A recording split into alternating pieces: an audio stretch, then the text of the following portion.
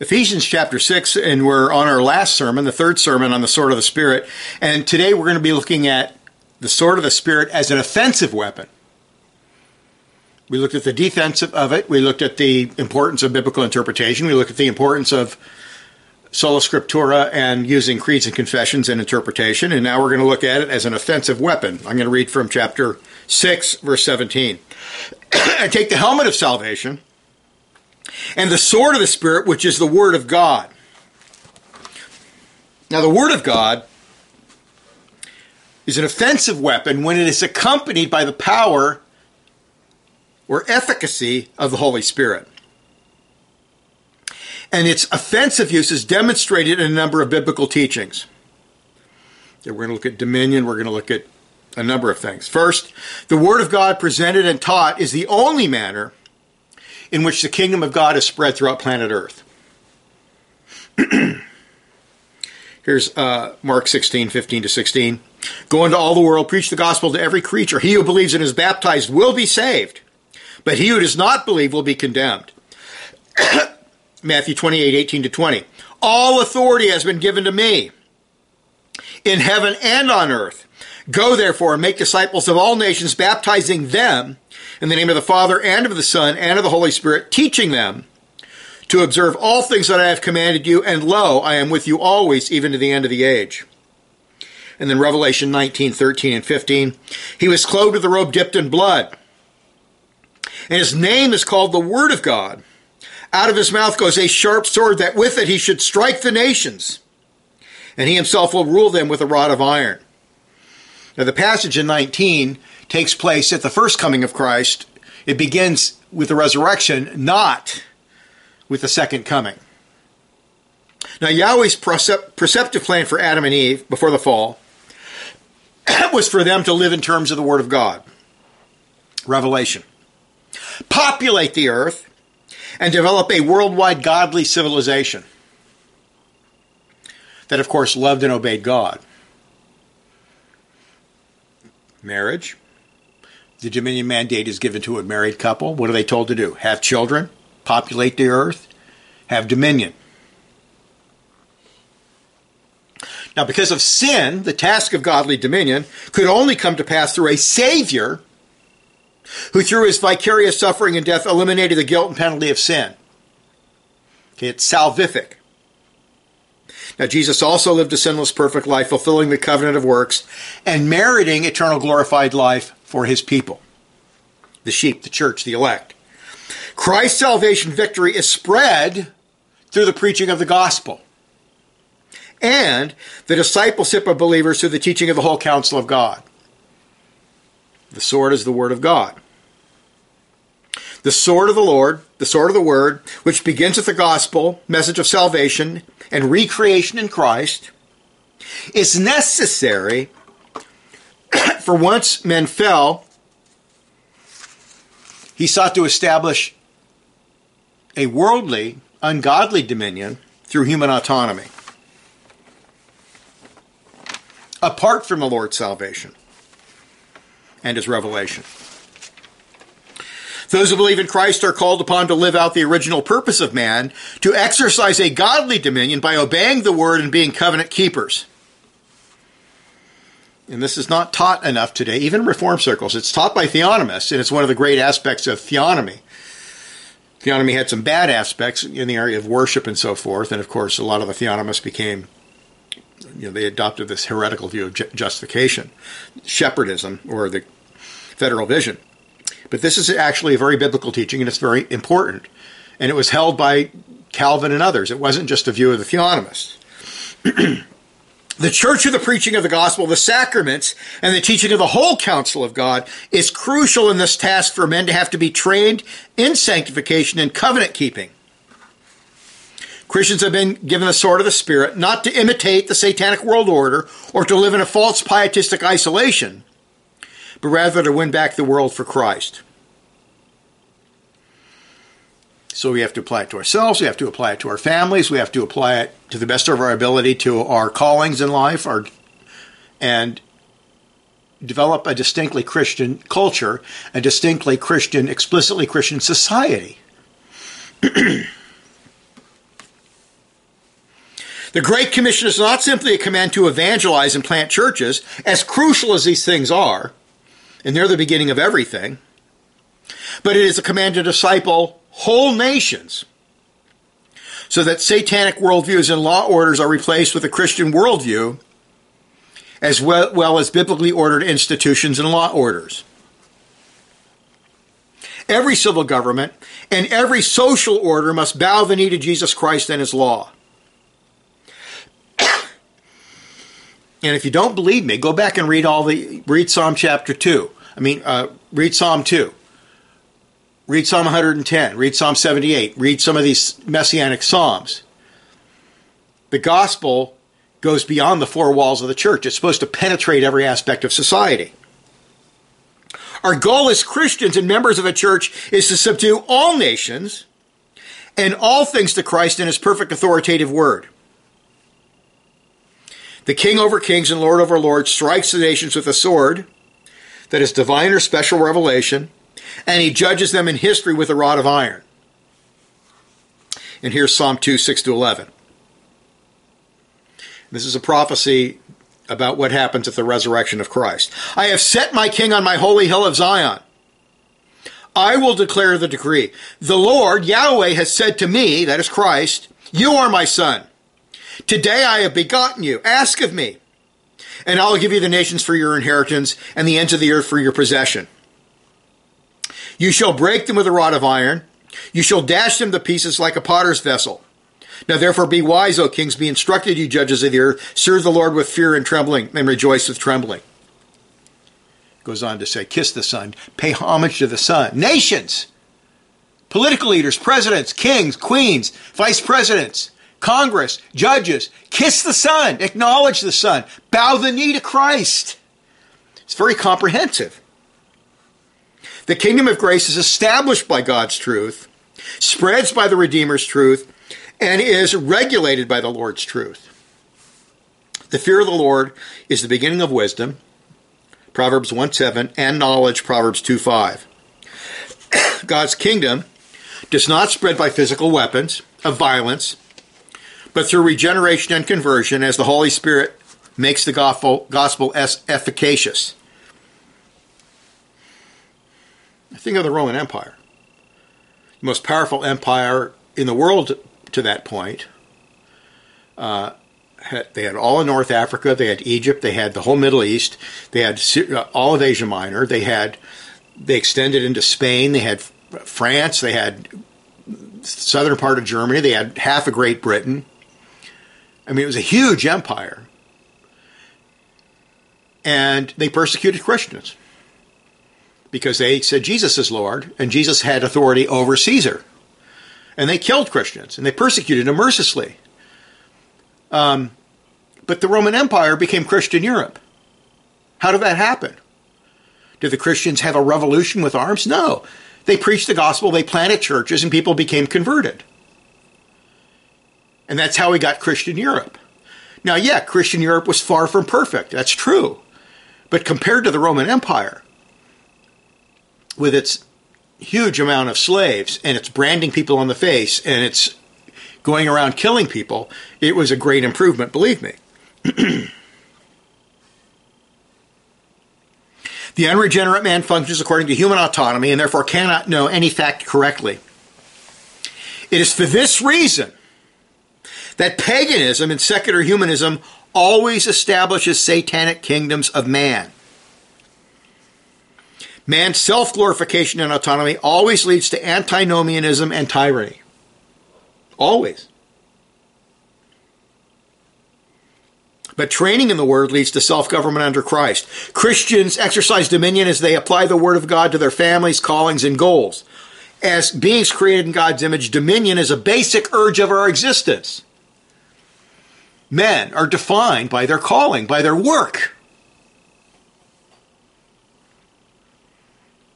And for a man to reject that, that's a basic urge of our creation.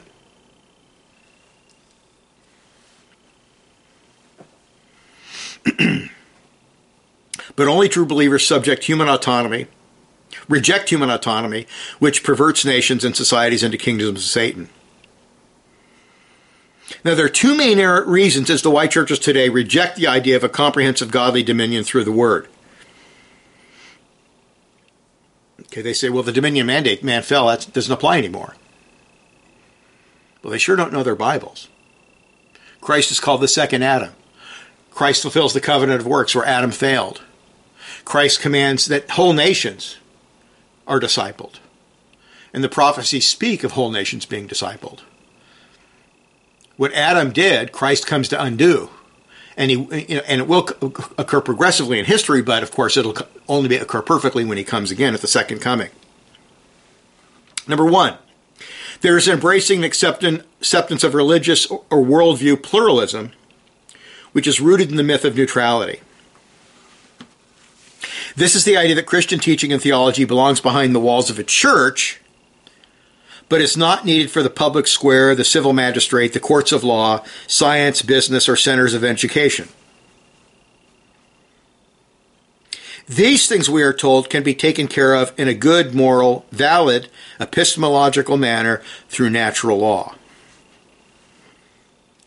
And this view is extremely popular in America, where the people who gave us the Constitution, and it's great, it's probably the best in the world today, but they left Christ out of the Constitution. They made it pluralism, not a Christian pluralism, not saying, well, we're going to have Lutherans and Episcopalians and we're going to have Baptists and we're going to have Presbyterians. No, it's not a pluralism of Christian groups, which they could have done. It's a pluralism for everything. Atheists can serve in the civil government. Buddhists can serve in the civil government. Muslims, anybody. You can believe anything you want. And you have the right to vote. You can believe any satanic garbage you want, and you can serve in the government. And that's based on the idea of pluralism. We'll leave religion out of it, and we'll have a secular civil government, and everything will be fine.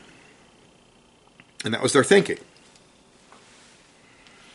But because men are depraved sinners and have an axe to grind against the true and living God, there can be no neutrality in any area of life. Now, the idea of neutrality seemed to work quite well when the vast majority of people in the United States believed in a Christian world and life view. They're ethical, whether they were Christians or not, they lived in terms of that worldview. They believed there was a God, one God. They believed in a moral law that was transcendent, that was unchanging, and they lived in terms of that. Was there a lot of corruption and terrible things? Absolutely. But they all lived and functioned according to that worldview, even though we had a pluralistic political system, and generally things worked pretty fine. Yes, there was a lot of corruption. If you read about the great super rich magnates in the late 1800s, these guys, they had mistresses and they were immoral and all sorts of things. But people were always immoral, but people kept it hidden. They had to keep it in the closet because the Christian world and life view dominated society. Nowadays, you can do whatever you want. You can, be a complete sex pervert and people don't care. In fact, they praise you for it. The Christian ethical system was held and taught virtually everywhere. In the public schools in the 1800s, they had prayer. They would say the Lord's Prayer. They had to memorize the Ten Commandments. They had biblical lessons. That was stopped in the 1950s. Well, then it changed after the 20th century to where they were allowed to do that after school was over, and they'd have Christian ministers come in and teach. And that was completely destroyed in the 1950s. And then in the early 60s, prayer was excluded from schools. But such conditions not only no longer apply, but the myth of neutrality was what allowed satanic ways of thinking to progressively control all these crucial aspects of society and culture in the first place. And if you look at progressives, liberals, Satanists, secular humanists, atheists, skeptics, how they operated in the past when Christians, most people were Christians, or at least thought as Christians, how they operated in the past is, we want toleration. Just be tolerant. We want, the freedom of speech, freedom of religion. We have these weird views. Let's all be tolerant. And of course, the hippies and the progressives of the 1960s, that was their big thing, freedom of speech. Now, once they get power, they reject freedom of speech and they want to oppress Christians. And we're seeing that today quite explicitly. They don't believe in freedom of speech. They don't believe in toleration. they believe in oppression. And then we're losing freedom because the basis of true freedom, of course, is the Bible and biblical law.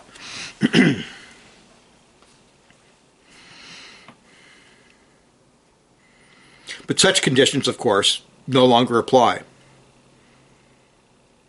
But the myth of neutrality was what allowed satanic ways of thinking to progressively control all these crucial aspects of society and culture in the first place. All these totally demonic schools that teach all this politically correct nonsense.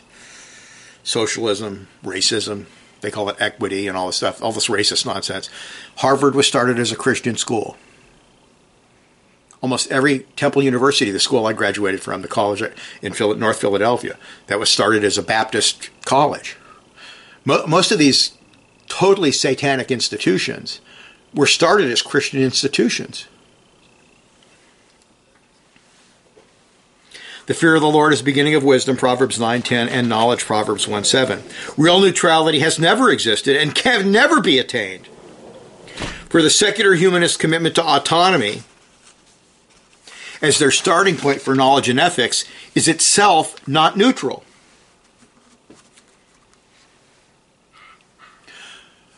Well, how are we going to arrive at truth? How are we going to get ethics? How are we going to arrive at a true philosophy?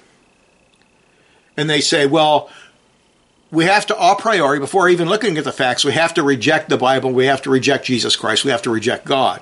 We have to start with human autonomy. So they've guaranteed that they're not going to arrive at truth. They can have surface knowledge. They can say, that's a rock. Here's the moon. 2 + 2 = 4. But when they get down to the meaning of things, they can't have true knowledge.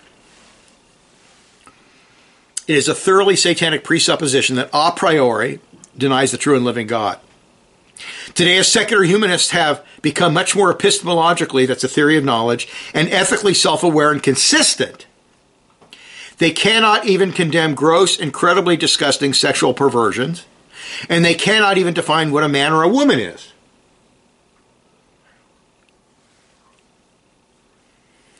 They advocate people who are deluded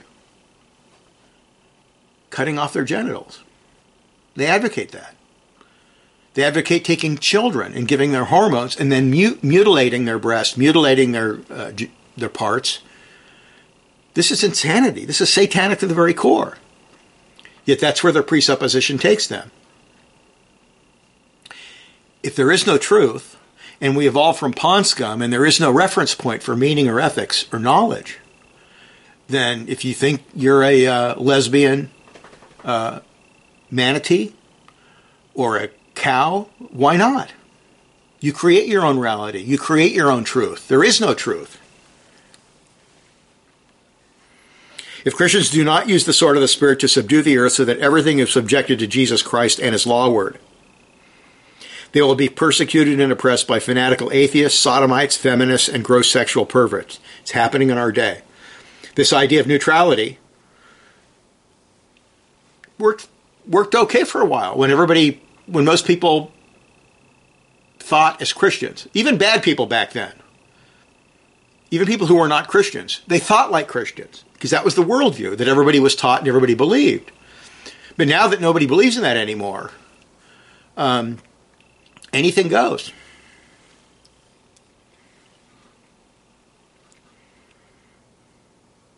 A refusal to carry out the full meaning and implications of the Great Commission by Christians, due to a lack of faith or a belief in the wrong teachings, carries with it its own covenant sanctions.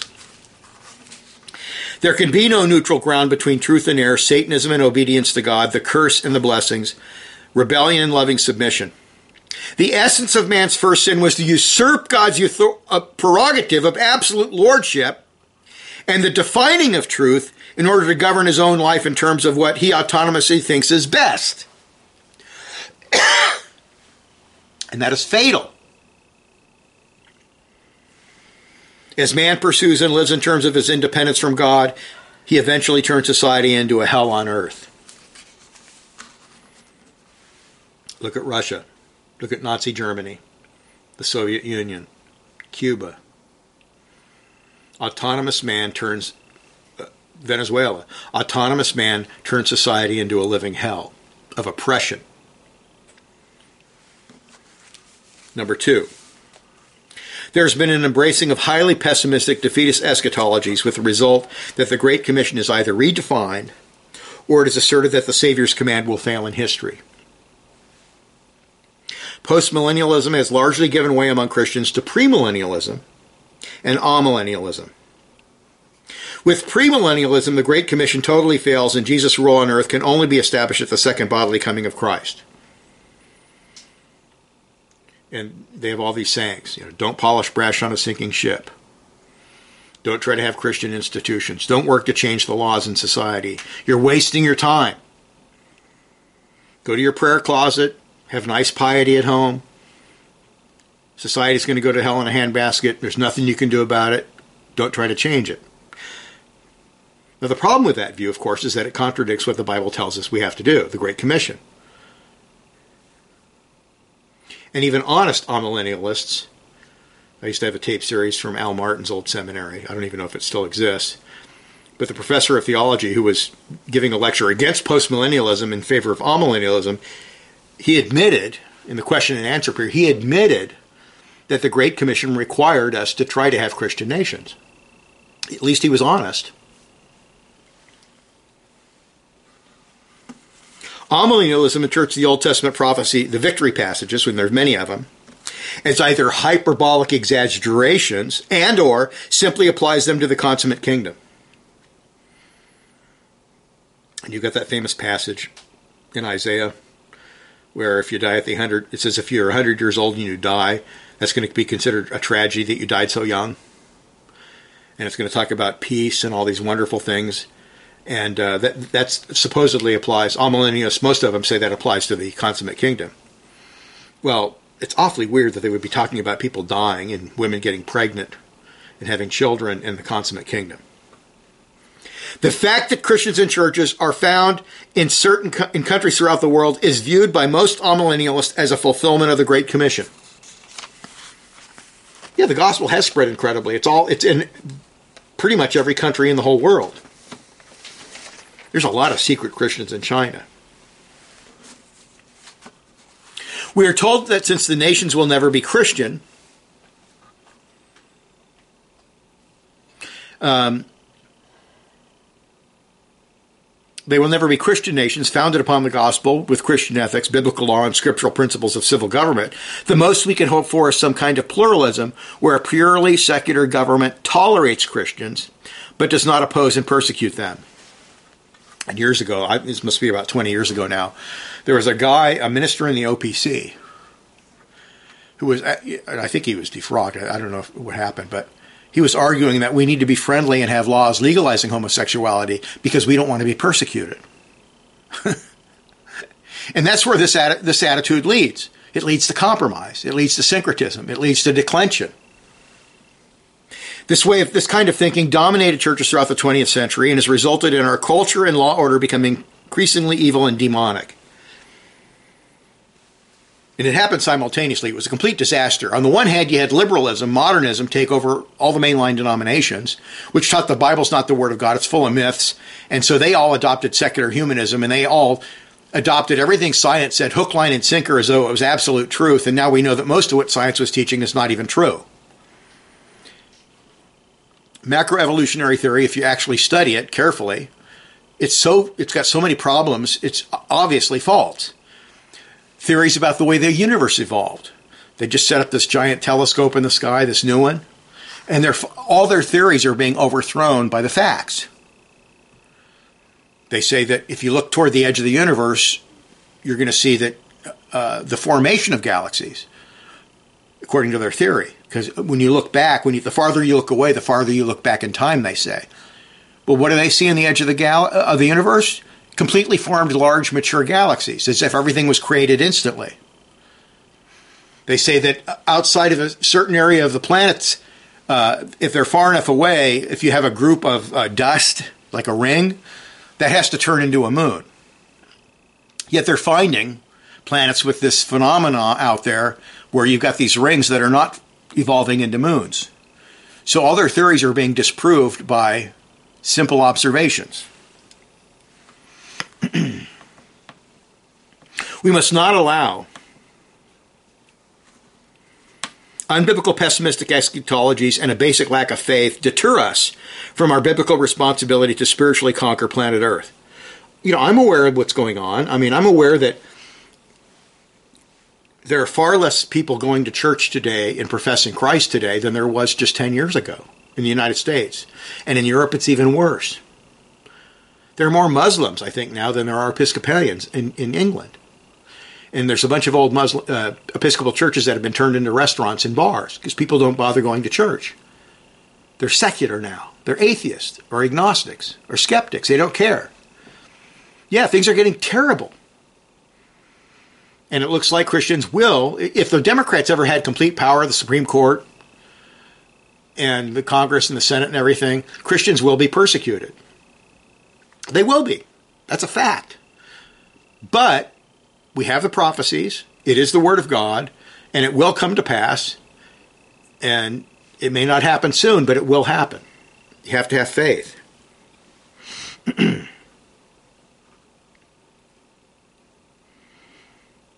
The churches may be committed to neutrality, but Satanists, communists, socialists, and the sodomites do not accept neutrality at all. Their goal is the complete de-Christianization of American culture, law, economics, and the family. As professing Christians have placed their head in the sand and have sent their children to satanic state schools, the Satanists have captured the robes of society. In the 1960s, the hippies really believed that through the use of drugs and free sexuality and doing whatever you want, that there'd be a revolution and we'd have this great society of peace and liberty and wonderful freedom. Well, that didn't happen. The 60s movement gave us Charles Manson, who shows what the hippies' philosophy leads to. If you have love and it's not really defined biblically, it's just some concept, and it's an antinomian concept of love, and you don't believe in ethical absolutes and you don't believe in the triune God of Scripture, the hippie movement gives you Charles Manson. It really does. Charles Manson is what the hippies, their philosophy leads to, logically. So it didn't work. So what do? They said, well, what we'll do is we'll join society. Timothy Leary, tune in, turn on, drop out. They says, we're not going to drop out. We're going to take over the universities.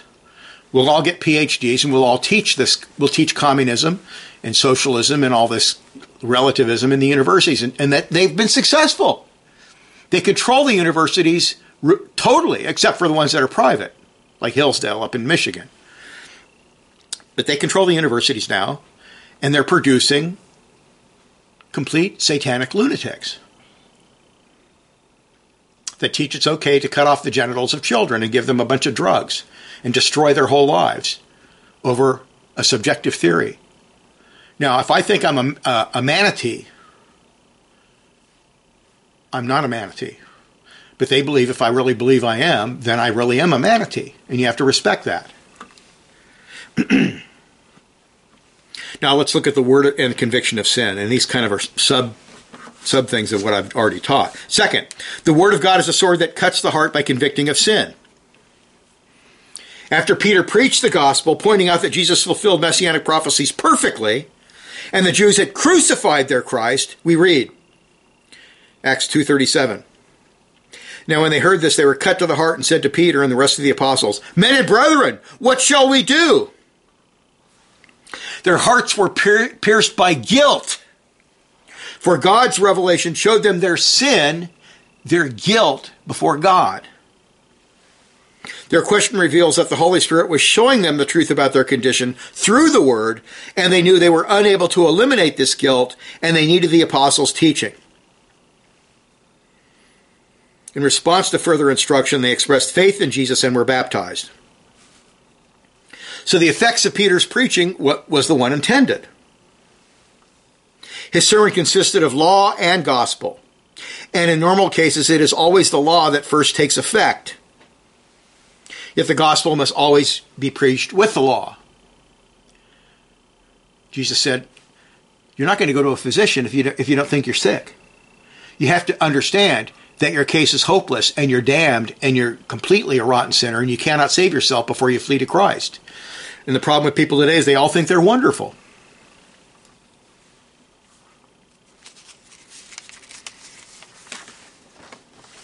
Without the gospel, the law can only bring despair. When Paul discussed the moral law, he presented it not as something that saves, but something that convicts and points to the need of a Savior.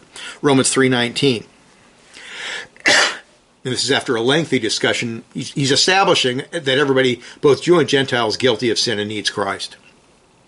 Now we know, this is Romans 3:19, now we know that whatever the law says, it says to those who are under the law, that every mouth may be stopped, and all the world may become guilty before God.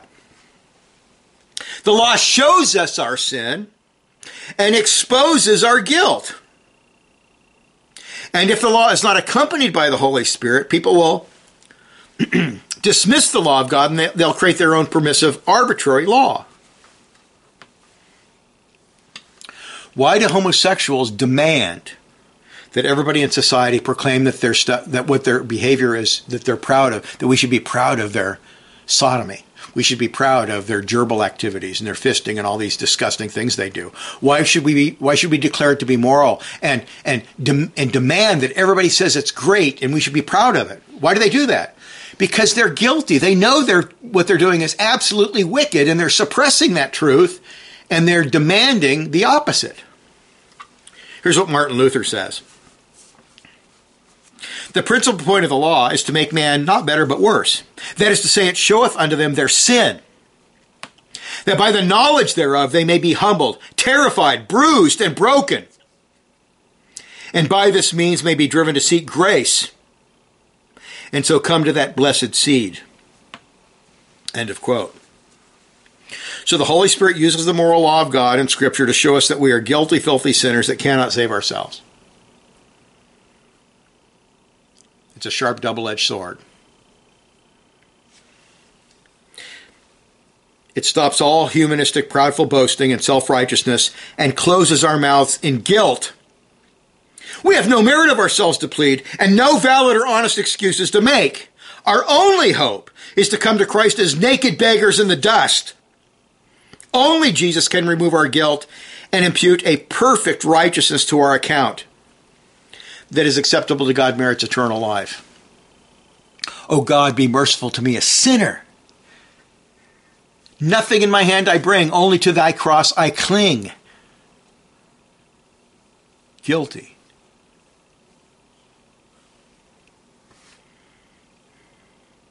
The Word of God is used by, and now we come to the word in conversion. The Word of God is used by the Holy Spirit in conversion. Peter says, this is 1 Peter 1:23 and 25b, that believers have been born again, not of corruptible seed, but of incorruptible, through the Word of God which lives and abides forever. This is the Word which by the gospel was preached to you. James also speaks of Christians being brought, this is James 1:18, being brought forth by the word of truth. Now, theologians speak of regeneration or the new birth in a narrow sense and in a broad sense. The narrow sense is just strictly the work of the Holy Spirit upon your heart. It's something you have nothing to do with. That you can't make yourself born again. In the Arminian view, that God makes you born again when you first choose Christ is totally unscriptural and easily disproved. Ephesians chapter 2, we're dead in trespasses and sins, and we have to be made alive in Christ. We have to be regenerated, John 3:3, to see the truth. So it refers to a work of the Holy Spirit directly on the heart of man, renovating, cleansing, and raising the dead heart spiritually. In James and Peter, we have the renovated heart as it comes in contact with the Word of God. And this usually comes virtually simultaneously. The Word brings life when it is accompanied by the power of the Holy Spirit. Why did Jesus, he'd preach the gospel and then he would say, he who has ears, let him hear. Were there some people in the audience who were deaf? No. He's talking about spiritual hearing. Those to whom God gives the ability to hear and heed. The Word brings life when it's accompanied by the power of the Holy Spirit, and therefore it is called the Word of life, Philippians 2:16. It effectively works in believers who believe, 1 Thessalonians 2:13, and belief is a gift of God received in regeneration, Ephesians 2:8. In Acts we read that the Lord opened Lydia's heart to heed the gospel message spoken by Paul, Acts 16:14. Now by the word of the Lord the heavens were made. Psalm 33:6. And by the word of Christ there is salvation and recreation of all things. By the word we are brought out of darkness, guilt, and bondage into a state of true knowledge and light in Christ. 1 Corinthians 4:6. For it is God who commanded light to shine out of darkness, who has shone in our hearts to give the light of the knowledge of the glory of God in the face of Jesus Christ. So the word is effective in converting the soul, for it tells us exactly who we are and what we need. Hebrews 4:12. For the word of God is living and powerful and sharper than any two-edged sword, piercing even to the division of soul and spirit and of joints and marrow, and is a discerner of the thoughts and intents of the heart. Now, I was raised a nominal Roman Catholic, and I was totally an unbeliever, and I had a completely wicked lifestyle of drugs and fornication and all that stuff, and stealing and all this stuff, and lying all the time. And I didn't feel guilty at all. I was having a blast. I didn't feel guilt. But then when I was exposed to the gospel and the law of God, everything changed. And now I look back at that past life, and it's abhorrent to me. It's disgusting. The Word of God is powerful as it works within us. With the Spirit, it cannot fail to be living and powerful. It never fails to cut, for it has no dull edge. It always cuts from one side to the other, either bringing life and salvation or judgment and destruction. To the Christian, Jesus says, the words that I have spoken to you are spirit and life. John 6:63, part of our scripture reading. But to those who reject the gospel, he says, John 12:48, the word that I have spoken will judge him in the last day. If you hear the gospel and you reject it, Jesus says that on the day of judgment, when you stand before him, you'll have to give an account for that. You heard the truth. You said, no thanks. I like my sin. I'll take my sin over Christ. You'll be judged for that. It sliced the consciences of its audiences savingly on the day of Pentecost, Acts 2:37, and it exposed the hatred of God and the truth when it was rejected, Acts 5:33 and 7:54. The Jews who rejected the gospel, they heard it, and they gnashed their teeth, and they wanted to kill the apostles, and they ended up killing Stephen, the evangelist. They stoned him to death. It has an edge of life and an edge of wrath, judgment, and death. 2 Corinthians 2:15 and following. It penetrates to the innermost being of man and is a discerner of the thoughts and intents of the heart.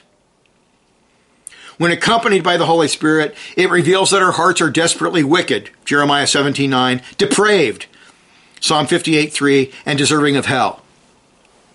It reveals that our record in God's sight is one of rebellion, iniquity, and guilt. It sheds a bright light of truth on those things that seem inaccessible, and it does so effectively, dynamically, and critically. Because of our sinful natures, because of our depravity, because of our filthiness and sin, our guilt, we are not objective about these things. Apart from grace, we're not objective at all. We're not accurate in the assessment of our own corruptions and record. I'll never forget when I had a church, and we had an unsaved father of a guy who was in the church who would come and visit, and I would be instructed, hey, he's going to be here, preach these. Hammer him with the gospel, and I preach these really detailed gospel sermons. And his line was, I'm not a sinner. I'm a good person. I'm a good guy. I'm good. And there's a lot of people that think that way. You know, I'm not a murderer. I've never committed adultery on my wife. I'm a good person. But then they don't know the internality of the law, how it applies internally. And then, of course, one day he was coming home. He got a part for his lawnmower, and he got in a head-on collision and died instantly. And on the day of judgment, all those gospel sermons he heard, he's going to hear about that. It's sad. God's word is perfectly accurate, being a reflection of God's character and a record of the Lord's moral requirements in thought, word, and deed. It puts us on our knees before the bloody cross of Christ. It makes us like the man who beat his breast, saying, God, be merciful to me, a sinner. Luke 18:13. Remember, one said, hey, Lord, I thank you, the Pharisee. I thank you, Lord, I'm such a righteous, great guy. I'm not like those Gentiles over there, those filthy Gentiles. I'm a wonderful guy. And there's in the back of the church, the back of the synagogue, there's the old publican who won't even look up to God, and he's doubting himself. He's thinking, I'm probably not even saved. I'm a rotten sinner. Oh, God, just be merciful to me. Jesus said that guy went away justified. The self-righteous guy, was not justified. This profound and solemn truth is one that man in his fallenness does not like to face. It is damaging to his self-esteem.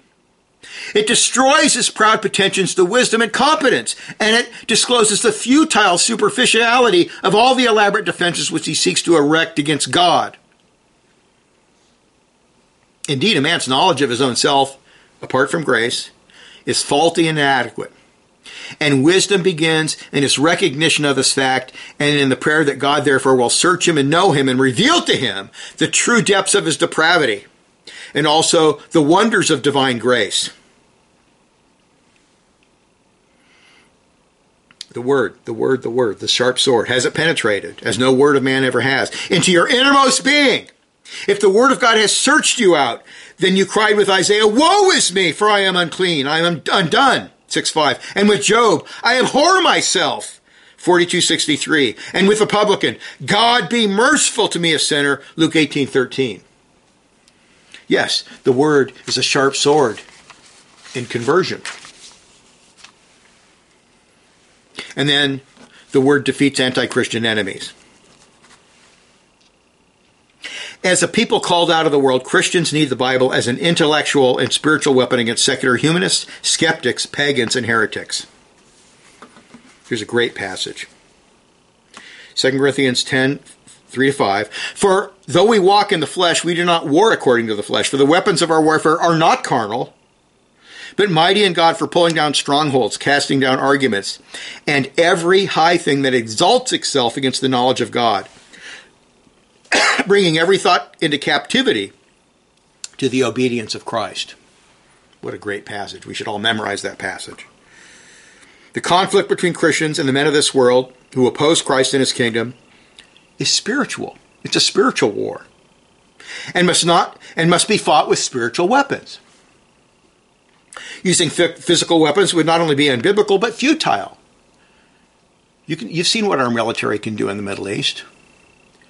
All these people, we're going to have a revolution, take over the government. They're fools. Our only hope is to spread the gospel, and that men would be regenerated and would bow the knee to Christ. Without that, there is no hope for us.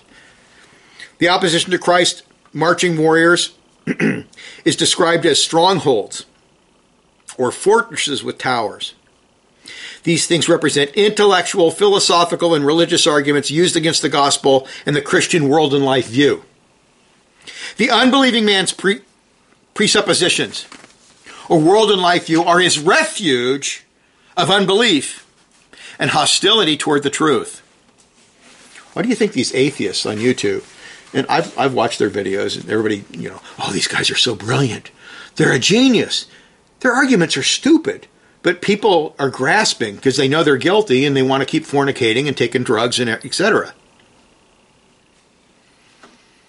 The Greeks in Paul's day, with their love of Platonism and human wisdom, regarded the gospel as foolishness, Paul says. Intellectuals in our day, with their atheistic naturalism, macroevolutionary theories, and hedonism, also view biblical Christianity as complete nonsense. The Jews, because of their false views of Jesus and their apostate concept of salvation through law, hated the gospel message. Apart from a sovereign work of grace, all men are blinded by sin, and due to their innate hatred of the true God, create their own idols, no matter how absurd and irrational. Oh, you Christians, you're so stupid. You believe in creation ex nihilo. You believe that this infinite personal God created everything out of nothing. How crazy that is. But they believed everything came out of nothing without God. And they're supposed to be the rational ones. The Jews, because of their false views of Jesus, hated the Christians and persecuted them relentlessly. Modern man proclaims himself to be the only source of truth, ethics, and meaning, and therefore defiantly and dogmatically rejects the truth of the gospel and special revelation. Even though the natural world clearly and continually reveals the true God, Psalm 19, 1-4 and Romans 1:19 and following, men have dark hearts, suppress the truth, and run righteousness. They think they are wise, but they are complete fools. Their intellectual arguments against the truth are their fortresses, defending their sin and unbelief.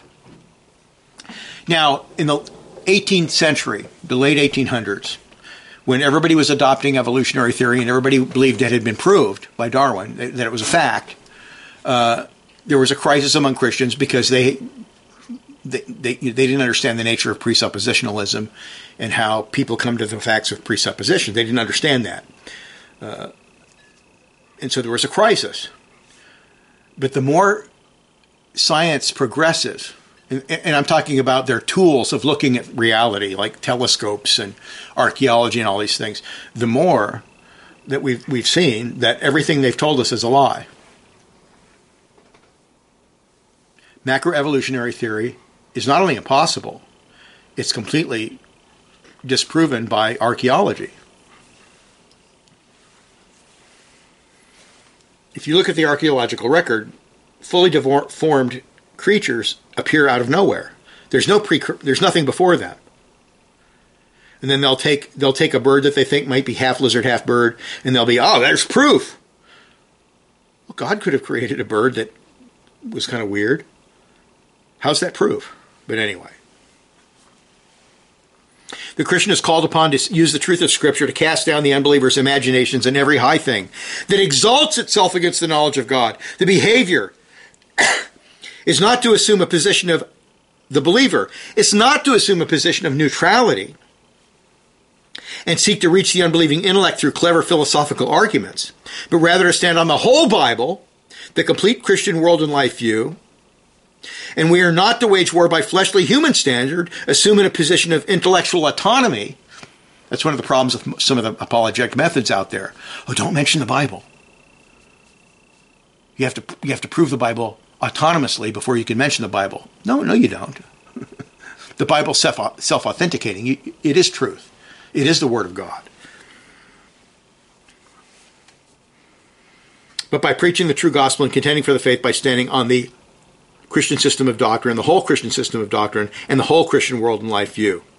Paul did not compromise the biblical message one iota in an attempt to please the Greeks or the Jews. Now, he knew when he preached the resurrection of Christ, the bodily resurrection, and the coming bodily resurrection of people and the final judgment, he knew the Greeks would hate that. And he didn't compromise one iota. The unstoppable divine power of the Holy Spirit will accompany the word to destroy the strongholds of Satan and unbelief. The fearless Scottish reformer John Knox would tell Christians who were fearful, with God, man is always in the majority. There was a rumor that French troops were going to come and they were going to kill the Protestants. And he was warned, don't go there, don't go to that city, you're going to get killed. He had no fear. Boy, what a contrast to people today. The preaching of the gospel and the discipling of the nations is all about a spiritual warfare for men's minds. Men build high and thick walls around their sinful lusts and idols. Every man-made philosophy or worldview is satanic and is designed to push the truth out of the picture. This American pluralism, oh, we respect all the world's great religions, and we'll have an ecumenical service with George W. Bush, and we'll have the Muslims, and we'll have the Indian shamans, and we'll have Hindus and all these people up there. No. That's complete Satanism. They're lies of the devil. They're false. Our job is to faithfully shatter such walls with biblical truth. As we point out the arbitrariness, irrationality, and absurdity of the world's views, we must emphatically preach the gospel. People must learn about creation, the fall, the moral law of God, the nature of guilt, and the need of Christ's atoning death and glorious resurrection. The goal is salvation and then progressive sanctification, where every single false way of thinking or stronghold, as well as every false ethical principle, is progressively subjected to the Lord Jesus Christ and His holy word. The verb there, to lead captive, is in the present tense. It's continuous, indicating that the process of warfare is currently taking place and must continue until the battle is completed, which will not be completed until the second coming of Christ.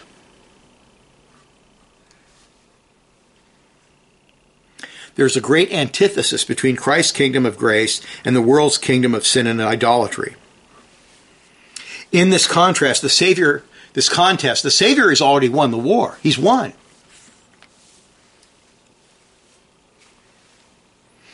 But in history, the church is the Lord's army, progressively smashing high walls of sinful human reasonings and high towers of commitments to carnal pride, as well as human autonomy.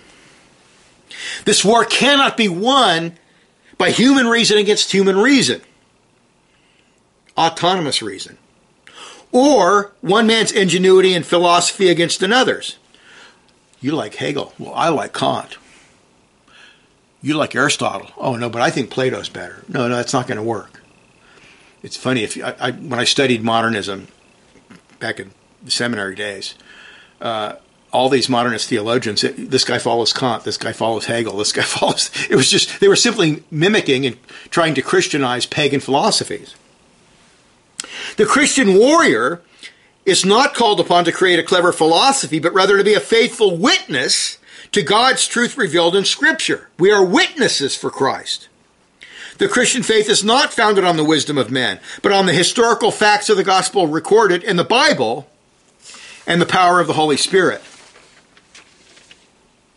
We are to testify to the truths of the gospel without mixing in human ideas, philosophies, ideologies, or psychologies. A professing Christian who turns to rationalism or some clever pagan philosophy lays aside the sharp two-edged sword for the wisdom of man. There's a reason that all these modernist churches just keep shrinking and shrinking and shrinking. What's the point of going to church if the Bible's not true? To listen to some lesbian or sodomite who's living a completely ungodly, wicked, immoral life talk about piety. And their version of piety, of course, is more homosexuality, more socialism, more state theft, more oppression of Christians, more abortion, more murder.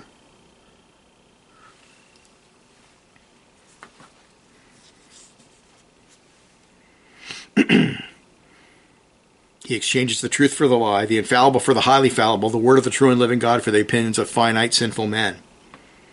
This passage is a crucial personal application, and that once we profess faith in Christ, which one professes faith in Christ, his whole way of thinking must be brought into captivity to obedience toward Christ. The old fortress of sinful human autonomy and reasonings is dismantled as our new fortress of the faith is built upon and takes its place. One's philosophical presuppositions must be thoroughly replaced by orthodox Christian theology and ethics. One's previous concept of ethics and behavior must be changed to one of complete submission to the moral law of God. You see this all the time, these people. Well, especially today where people are super hedonistic. Oh, I don't love my wife anymore. I'm going to get a divorce and get somebody new. Well, first of all, that's irrelevant. What does the Bible say? Love is not primarily an emotion. Love is primarily obedience to the Word of God directed toward your wife. The emotions will follow if you follow the law of God. The emotions will follow. But if people are going to act on emotions in that sense, and on autonomous emotions, then there'll be super high divorce rates, destruction of the family, and a lot more crime. And that's what's happening in America. Because the Bible is the Word of God. It deserves our trust in everything. We must renounce our old pagan or atheist way of thinking and submit implicitly as God's obedient children to everything taught in Scripture. This process requires, and this is obvious, learning what the Bible teaches in detail. So you got to study the Bible, you got to read it, you got to study it, and you want to go to a church that actually teaches out of it. Faith in everything the Bible says, and a sincere submission to its doctrines and requirements. If we are serious about pulling down strongholds, we must be willing to read and study our Bibles and listen to faithful expository preaching about the Bible. You don't go to a church because it's great entertainment. This church has a great rock band. I remember a guy, when I was first a professing Christian, a friend of mine this guy I knew, he wasn't really a friend, but he was an acquaintance. He joined. I said, "Why'd you join that church?" He says, "Well, they had the most comfortable seats." He says, "Oh, they're really good seats." I talked to another friend. "Well, why do you join that church?" He says, "They have the best rock band I've ever seen in church. It's fun." And then when I was going door to door trying to plant a church back in the 1990s, and I would ask people questions, the number one question I'd get, "Tell me about your programs. What kind of programs do you have? Tell me about your children's group. What kind of programs do you have?"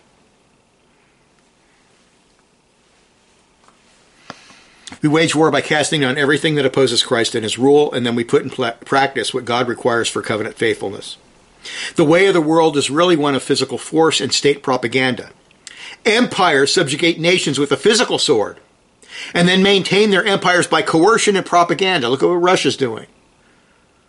The people must believe in and live out lies to maintain pagan or atheistic rule. Nazi Germany, the Soviet Union, Cuba, all these nations are ruled by lies and propaganda and coercion. Jesus has no need of such methods, for he has the truth. He is the truth. And this revealed truth changes men from the inside out by the power of the Spirit. Men are not coerced from without and manipulated with clever lies, but transformed by revealed truth. What a great non-coercive way of changing the world. The genuine Christian position is established because it is firmly believed and loved as the crucial truth that it is. Men achieve liberty and peace with Jesus' perfect salvation, justification, and then possess a radical liberation and dominion by an unconditional surrender to our Lord and his word, sanctification. Problems arise in a Christian's personal life and in family life and in churches when professing Christians hold to beliefs and practices that are rooted in unbelieving thought. Christians gossip a lot. They don't handle things according to Matthew 18. What happens? Churches get split. False philosophies and ethics are permitted to usurp a position of influence in the Christian's intellect. This leads to syncretism with the world and ethical compromises with behavior.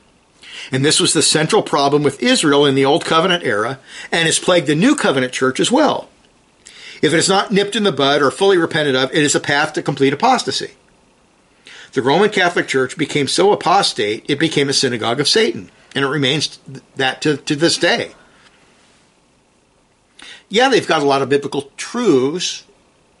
They say they believe in the Trinity and the divinity of Christ. And when I was raised a Roman Catholic, we had to memorize the Ten Commandments and the Lord's Prayer. And they were teaching somewhat of a Christian ethical system. But they have a false salvation and they have all kinds of idolatrous practices. The Holy Spirit works in and through the church by the Word. The Word is the sword, and the Spirit of Christ is the all-powerful arm that wields it. Every spiritual conquest, all doctrinal ethical progress, and the destruction of pagan worldviews and law orders was due solely to the Spirit's application of the Word. And that's why these people who get pragmatic, oh, Trump's our savior, Trump's going to do this, Trump's great, Trump's a liar, Trump's an adulterer, Trump's not a Christian, quit worshiping him. He's a liar. Was he a way better president than all the Democrats and all the recent Republicans? Yes, he was a good president compared to a giant pile of dog crap. He was a small pile of cat crap. But don't worship the guy. He's not a Christian. This amazing progress raises a question about the lack of influence of modern evangelicalism in American culture. And this brings us to we're going to end with this, some applications. If the word is a sharp double-edged sword, why has much of contemporary professing evangelicalism been so feeble and uninfluential on our culture? Well, there are a few reasons that we should learn from. Number one, the Bible is not taken seriously and treated as the very Word of God in many churches. You can say that you believe the Bible, but if you don't act upon it, what kind of faith do you have? The Old Testament's revealed moral laws are regarded as non-binding and even harsh due to the influence of dispensationalism. God gave us this detailed law, Yes, there was a lot of ceremonial things in there that have been abrogated, but there's a ton of moral stuff in there. And it's just completely disregarded as being for a past dispensation. The very moral laws that tells Christians how society should be run are rejected for a former dispensation, and in their place we are told to follow some vague, undefined, non-perspicuous concept of natural law. This is even taught in reform circles today. Modern theories of natural law are simply a smokescreen for human autonomy. The Free Church of Scotland, which is quite strict. They're psalm singers. No, they're not anymore. They split, and then the bad ones are singing hymns, and they're going down the road of apostasy. The stricter ones are called the Free Church Continuing. They're the ones that are still maintaining biblical worship. But they passed, it was around, the late 90s, they passed a thing against theonomy. And they're talking, we can't have national health care. Like it's the government's job to do that. Modern theories of natural law are a smokescreen for human autonomy. When Christians reject the laws that God himself defines as just, as moral, they will end up living under the laws of secular humanists, socialists, and sodomites. That's precisely what's happening. You don't like my law? You reject my law? You want human autonomy? You get it. Number 2. There is an anti-intellectualism among modern churches where detailed exegetical and theological sermons and teaching is regarded as unnecessary, impractical, and even divisive. There is a false bifurcation between theology and what is regarded as practical. And that's the fallacy of black and white. Oh, there's a lot of theology. That can't be practical. Well, no, you can have both. While it is true that theology and detailed exegesis must be applied to our current situation in life, solid biblical, detailed, theological teaching is the starting point for personal sanctification and godly dominion. Much preaching today is not only very shallow, immature, and inconsequential, but it is laced with humanistic pop psychology, self-esteem nonsense, Arminian heresy, and antinomianism.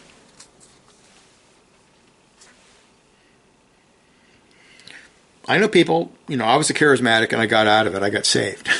I got the gospel. I got Calvinism. I got the truth. I got out of the charismatic movement. But I know, like my best friend in high school, I know people that have stayed in these big charismatic mega churches for 30 years, 40 years. They don't know any doctrine at all. They haven't learned anything in 30 years.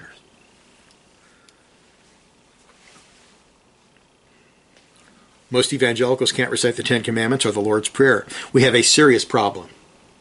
When men do not stand up to serious errors and heresies, they are often attacked as unloving, divisive. When men do stand up to serious errors and heresies, they are often attacked as unloving, divisive, and legalistic. Look at Joe Morecraft. He attacked the federal vision, which is clearly heretical. Now, I know they try to couch it. They're experts at lying and deceiving. But he preached the truth. He did something noble. He did something courageous. He should have been thanked. What happened? He lost half his church. He was attacked relentlessly as being unloving and a jerk, when he was doing exactly what the Bible tells him he should do.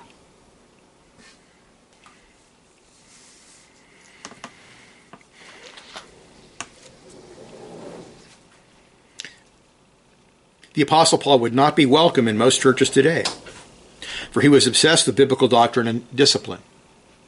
Whenever he encountered an error in the church, he spent a bunch of time in his epistles refuting it and condemning it. That's verboten today among churches. Don't do that. That's unloving. When I wrote a book against the federal vision back in, 2003 or 4, I was at a conference. I was selling tapes. It wasn't a book yet. I just had tapes of the sermons that became the book. And a minister came up to me, a pretty prominent fella, and he said, can't you get all the negative stuff out of here and just present it in a positive light? How do you condemn something as error, as heresy, and not sound negative? Tell me. Number 3. There's often an attitude among professing Christians that they do not have a personal responsibility to learn the scriptures themselves and learn theology or the whole system of Christian doctrine. People apparently think that an hour and a half of teaching every week in church is enough. But one thing Scripture and history teaches us is that we must learn the Scriptures and the faith once delivered to the saints so that we are not deceived by false teachers. And so we can maintain our personal walk with God. Tragically, the history of the Christian church is one in which repeatedly churchmen have adopted false doctrines, heresies, and unauthorized practices.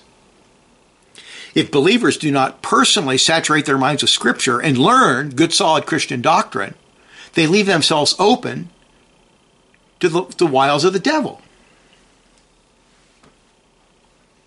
How will they discern truth from error? What will they do if their pastor or elders start teaching or practicing something unbiblical? If a church becomes covenantally unfaithful, are they supposed to go along with the theological poison and covenant breaking? When the Federal Vision came along in 2002, Steve Schlissel, very popular guy, very popular, big church. The guy down in Louisiana, Steve Wilkins, has a huge church, very popular conference speaker. Doug Wilson, who's got a humongous church, very popular. People just love him everywhere. He's a very charismatic guy, and when he's not preaching heresy, he's a good communicator. He's a good preacher. When that heresy came along, which is clearly heretical, clearly anti-confessional, almost no people left their churches. Just a few families here and there. What does that show? That shows that fathers aren't doing their job and they don't know doctrine. People just go along with whatever the pastor and elders say because they don't know their Bibles, because they don't know theology. When a man says you're saved by faith and by the works that come from faith, or faith and faithful obedience are the same things, you should be bringing that guy up on charges immediately and getting the heck out of that church. But people didn't. They went along with it. When Paul warned Timothy about the rise of heretics in the church and the need to defend the faith, he sent him directly to the Scriptures. 2 Timothy 3:13 to 15a. But evil men and impostors will grow worse and worse, deceiving and being deceived. But you must continue in the things that you have learned and been assured of, knowing from whom you learned them. I think it was his mother, right? Lois. Was it Lois, his mother? And that from childhood you have known the Holy Scriptures. Heresies are going to come. And they're going to get worse. Go to the Scriptures, Timothy, and then we get the great statement on the Scriptures being sufficient and perfect for everything. Right after that. The Reformed churches developed detailed, comprehensive creeds, confessions, and catechisms so everyone could be thoroughly trained in solid, orthodox Christian teaching and theology, not just ministers or elders. They have the shorter catechism for little children. They have the larger catechism for adults and teenagers. They were developed to be used in the churches for teaching, but they were developed for Christians to learn. Do you know the larger catechism? Do you know the shorter catechism? Do you know the confession of faith? They're there for you to learn.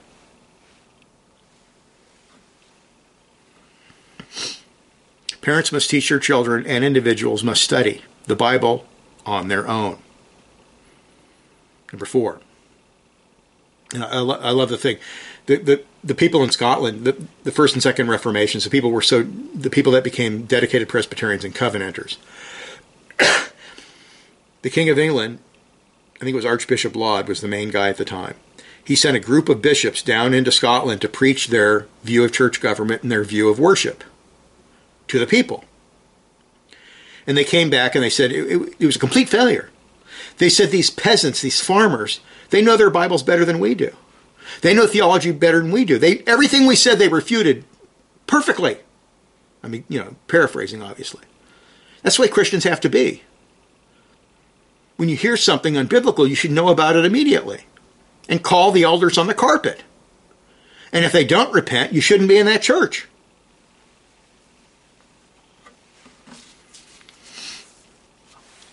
Number 4, as noted, there has been a widespread acceptance of the myth of neutrality among professing Christians and churches.